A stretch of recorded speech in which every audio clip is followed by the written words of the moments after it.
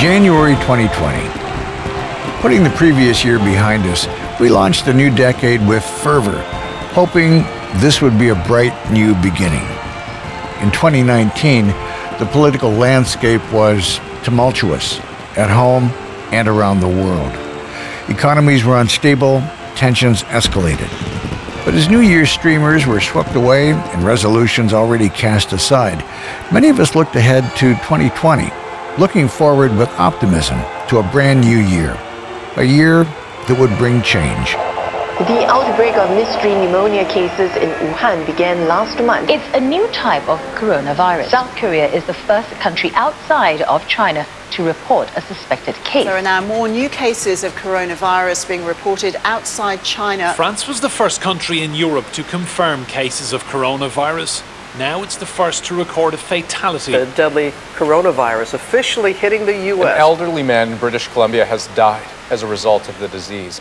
Change arrived in the form of a virus, first identified in Wuhan, China, and surreptitiously spreading throughout the world.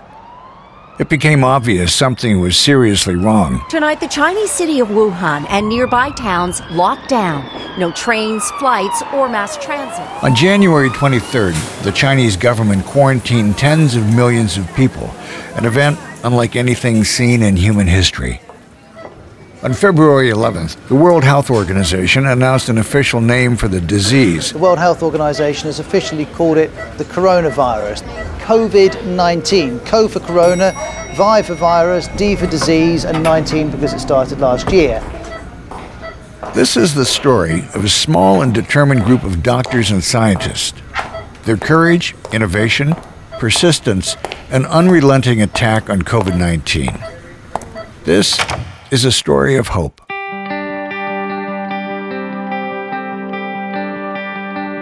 Welcome to Pillar of Hope. This podcast explores the groundbreaking discovery of an innovative use of a common drug that may significantly decrease the risk of COVID-19 complications in patients. A drug that can save lives. But more than the study itself, this podcast reaches deep into the hearts of the people who put their families on hold, their lives intently focused on a solution. You'll hear their frustrations, their concerns, their gratitude, and without fail, their hope. Leading the charge, let's meet Dr. Michelle Schulzberg and learn of her determination to change the course of the world's most deadly virus. I'm a hematologist at St. Michael's Hospital in Toronto, Canada, which is affiliated with the University of Toronto. And our research institute is called the Li Ka-shing Knowledge Institute. I'm the division head of hematology oncology within the Department of Medicine. I'm also the medical director of our coagulation laboratory. My focus in hematology is on bleeding and clotting. And I have been working as a hematologist now for essentially a decade. I became a doctor because I was fascinated with human biology when I was in high school. And I remember distinctly the class where we dissected a fetal pig, and I felt as if I was learning some sort of untold magical secret. It was a really eye-opening experience for me. I guess when I look back now, I think it's because the idea of being involved in the healing process has integrated itself into my identity. I think many physicians don't think of medicine as a career or a job. They think of it as a vocation. It's just something that spoke to me, and I wanted to be able to help people. I'm directly inspired by my patients and my clinical work. My work is linked to the knowledge gaps and the care gaps that I identify in my clinical practice. So I see patients in clinic, a question might arise, and I find myself scratching my head and saying, oh my gosh, I don't know how to answer that question. And then I design a study to answer it. It's really satisfying. The winter winds swirled outside St. Michael's Hospital in Toronto. Life inside carried on with its usual cacophony of sounds. Most of us, with the exception of the science community, thought we were safe from the spread of this virus.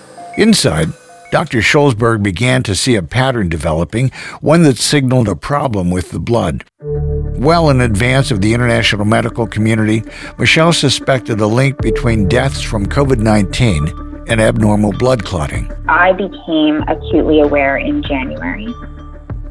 I don't think any of us knew the scale of the epidemic and ultimate pandemic. It was more so at the end of February that it became clear that this is coming and this is hitting and we don't have enough personal protective equipment. I remember calling my colleagues who are dentists and reaching out to my family members in various parts of the country and telling them that it's coming and we don't have enough masks. We need goggles and face shields and gloves. And I remember those conversations so clearly because every time I would speak to somebody new, there was disbelief. And they said, "What? Really? No, it's not coming. Is it really?" And we said, "Yes, and we don't have enough." That was really hard and felt like a very desperate time and a very scary time. I don't think at the beginning of this that I had any idea that I was going to be a COVID researcher. Once it became clear at the end of February that patients with COVID-19 were developing blood clots and that this potentially was implicated in the pathophysiologic mechanism or the pathway to severe illness and death, that I realized this is what I do. My focus is bleeding and clotting, and my focus in research is clinical trials. I can help. I'm usually inspired by a big problem, which often has many elements pertaining to social determinants of health, and that's something that gets me really riled up, maybe a bit angry, and then excited and inspired and pushes me. This is a bit different in that the inspiration came a little bit out of fear because we didn't know what we were doing. So this is like a wide open field, but also it felt like somebody was saying, "You can do this, do it. But if you're going to do it, fully commit and do it now." So yeah, it did feel like somebody was either knocking on my door or maybe shaking me. I don't even fully remember making a conscious decision. I just did it. Seeing the need to act quickly, Scholzberg brought her findings to the attention of Dr. Peter Jüni, internationally renowned Swiss-Canadian hematologist and clinical researcher, who is the director of the Applied Health Research Center at St. Michael's Hospital. I'm really fortunate at my hospital and at my university to have amazing mentors, and one of my research mentors is Peter Jüni. Peter Jüni is an incredible clinical epidemiologist. He's one of the most highly cited clinical epidemiologists in the world. I think he's either first or second, like it's really crazy. But most importantly, he's also one of the most humble people that you'll ever meet. And he's incredibly kind and generous, but he's just also kind of off the charts brilliant. So I reached out to him and I connected with him. I knew that there was a U of T grant opportunity for $500,000. And I said, that'll help us get something started. And I reached out to Peter, and I was in our guest bedroom in our house, and I called Peter and I said, "I have an idea. I'd like to run a clinical trial that evaluates higher dose heparin compared to lower dose standard care heparin for patients that are admitted to hospital with COVID." And I said, "But Peter, do you think this is a good idea?" Because he's somebody who's conducted numerous clinical trials. He's an incredible researcher. And I had this idea and I felt that I needed to do it, but I just needed to make sure that I wasn't nuts. And he said, "Oh my gosh, yes, this is brilliant. We have to do this. Can I be your co-principal investigator?" Which almost made me drop the phone because it's kind of like I'm still have one foot in the early investigator stage, one foot in the mid-stage career phase of my research career. But Peter is a senior scientist, and it was incredibly validating, but also shocking to hear him say, "Yeah, this is a really good idea, and I believe in this so much that I want to lead this with you." So as a scientist, there's kind of no better stamp of approval than saying, I want to be your co-principal investigator, because that's saying this is so good that we've got to lead this together to make it happen. So that was really massive. I worked with Michelle for quite a while, and it's a tremendous fun to work with her. She's extremely competent. She has this this wonderful way of dealing with people that makes her also very successful as an investigator. But she also has a tremendous, humility, not the pretended kind of humility that is quite prevalent in North America, real humility. And this, combination is just really quite irresistible, just to work with her. And then she came up with this issue, and it was something that had bugged me too. And she just said, look, we have a problem here, that there seems to be, a disturbance of the coagulation system, etc., especially also in small vessels, and can't we do something about that? And what she was just explaining to me was just so spot on, that I just said, okay, clear, let's do that. And if I can help you with that, however I can, let me know. I'm just clearly in it, and let's just move on. Dr. Uni and Dr. Schulzberg began to organize a clinical research study to find a treatment. Little did they realize at the onset, the team would reach across oceans, continents, and international boundaries, connecting physicians with the singular focus of searching for a treatment for COVID-19. There was no thought of compensation. It was simply a matter of urgency. Get the job done, and done now. Time was their enemy. The problem is that this is an evolving situation. Literally every day we learn a little bit more about it. I then became connected to Mary Cushman on an email trail. And Mary Cushman is a very well-respected thrombosis researcher and clinical epidemiologist in the United States. And I had met her a year prior at a conference. I reached out to her, asked her if we could connect and go for lunch, and we did. And I thought she was an incredible person, incredibly bright, incredibly innovative, and I was particularly impressed by her work that pertained to issues of health equity and social determinants of health, and whether or not there are biological differences amongst different racial and ethnic groups. And a lot of her work explores that and has really influenced the way that we care for patients with blood clots. So she reached out to me and with interest, which was another massive stamp of approval and still totally surprising. And I asked if she wanted to be involved in the trial, and she did, which was amazing. And then she became aware of some opportunities potentially for funding through the National Institutes of Health in the United States.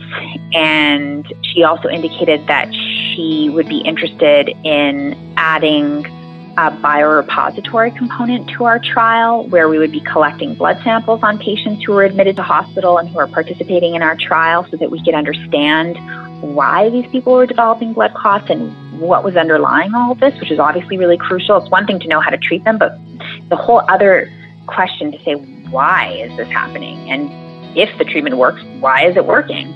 And so because of that and her tremendous contributions, she then became our third co-principal investigator.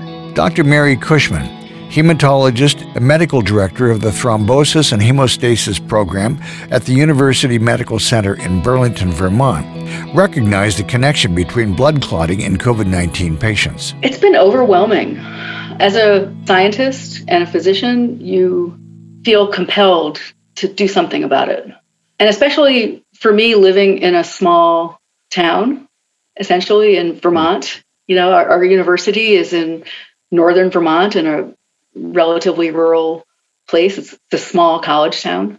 So, I knew my best opportunity to make a great contribution was going to be in the research side of things, not so much in patient care, because I'm a researcher mostly, and I'm not an intensive care physician or a hospitalist, or a primary care doc. So I figured that the role I could play was in research through my national relationships with other people. And it's been quite amazing, actually, because this disease causes these tremendous perturbations in the blood clotting system. And as a hematologist who takes care of patients with blood clotting disorders and who does research on the related biologies of why people develop abnormal blood clots like venous thrombosis or heart attack or stroke. This disease has provided this nexus where everything I've learned in my past is relevant now, because I'm a stroke researcher and I'm a heart disease researcher and I'm a blood coagulation researcher, and I understand all of the interconnectedness of these systems, and it's all come to the fore with this disease. And so when Dr. Scholzberg emailed me about this clinical trial she was planning, I thought to myself, well, I'm not a clinical trialist, I'm an epidemiologist, but this is a hematologist disease.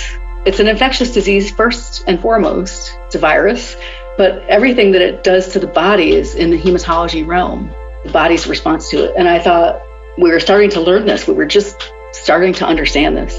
The scope of this pandemic was far-reaching. So much was unknown. News reports of COVID-19 dominated the media. Hundreds dead, thousands infected across multiple continents. Millions quarantined, with whole cities in lockdown. The worst hit area of Europe continues to be Italy. By mid-February, a COVID-19 biological time bomb exploded in Bergamo, Italy. 44,000 soccer fans filled the stadium. Just think of the scenes. Thousands using the same public transportation, then standing side by side, hugging, kissing, shouting, singing, and sharing drinks. Shortly after that event, Italy became the new hotspot. Like an out-of-control wildfire, COVID-19 cases were being recorded throughout Europe, the Middle East, and the United States. Dr. Scholzberg, she had this idea to study blood thinning treatments in this disease. And I said, well, I'm happy to try to help. I mean, I don't do clinical trials. I don't run them at my hospital, and I don't do them as a researcher, but I can help. And the next thing I know, she asked me if I would be the co-principal investigator. I said, I don't do clinical trials. You know that, right? And she said, yeah, I know that, but people respect you and you can explain why it's important. And so that's why I want you to help. And so basically, I've spent my whole career for 25 years trying not to be a clinical trialist, because it's not something I really enjoy in the normal times. But now I am. And, we're doing clinical trials. So it's had a profound impact, and the ability to be able to test a treatment that might help people recover without so much damage being done to their bodies there's a great promise to it in my mind. Overwhelmed by the rapid transmission rate and steady influx of patients, Michelle and her team, now consisting of 3, needed help. It came from Dr. Lisa Bauman-Kritzinger, a hematologic oncologist from Milwaukee, Wisconsin. I was very fortunate to become involved with the RAPID trial and the RAPID network through Mary Cushman. So Mary Cushman is one of the co-PIs of the study at University of Vermont. And what Michelle and Mary Cushman and Peter Uni were looking for is someone who would be able to take on the clinical research coordination within the United States. And I've been able to lead a group of clinical researchers in the U.S., and our name is Venus, so the Venous Thromboembolism Network United States, or VENUS. And because of that group and that work, we've been able to then leverage that group in order to be involved with this and other COVID-related research. As far as the RAPID trial, there have been multiple international sites that have been opened to understand how blood thinners may help prevent progression of COVID-19, lung disease, and other organ disease, as well as blood clots.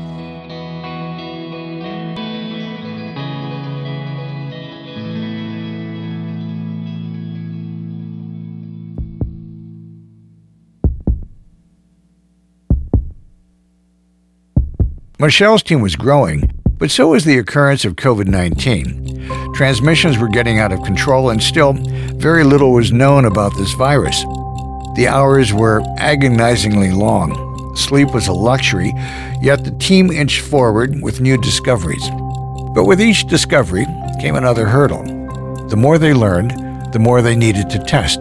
More patients were required for the trial, more resources needed from the international medical community, and perhaps the biggest challenge, more funding. Dollars were scarce, as governments too were struggling with how to manage an out-of-control pandemic. The The world was on edge, and soon the plug would be pulled on life as we knew it.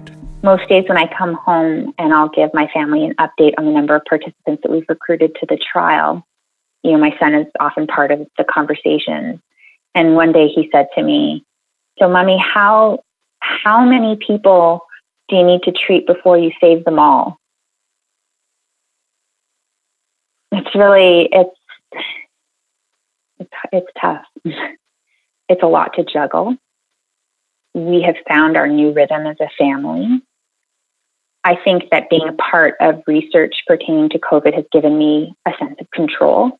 I don't think that it's a coincidence that I became so heavily immersed, because I felt as if I was being proactive and I was doing something. And so it's probably the thing that really got me through those darkest times, was saying, no, I'm gonna figure this out, and I'm gonna help, and we can do this. Because I felt that we all needed hope, myself included, and I felt that it was our responsibility to engage in research very rapidly.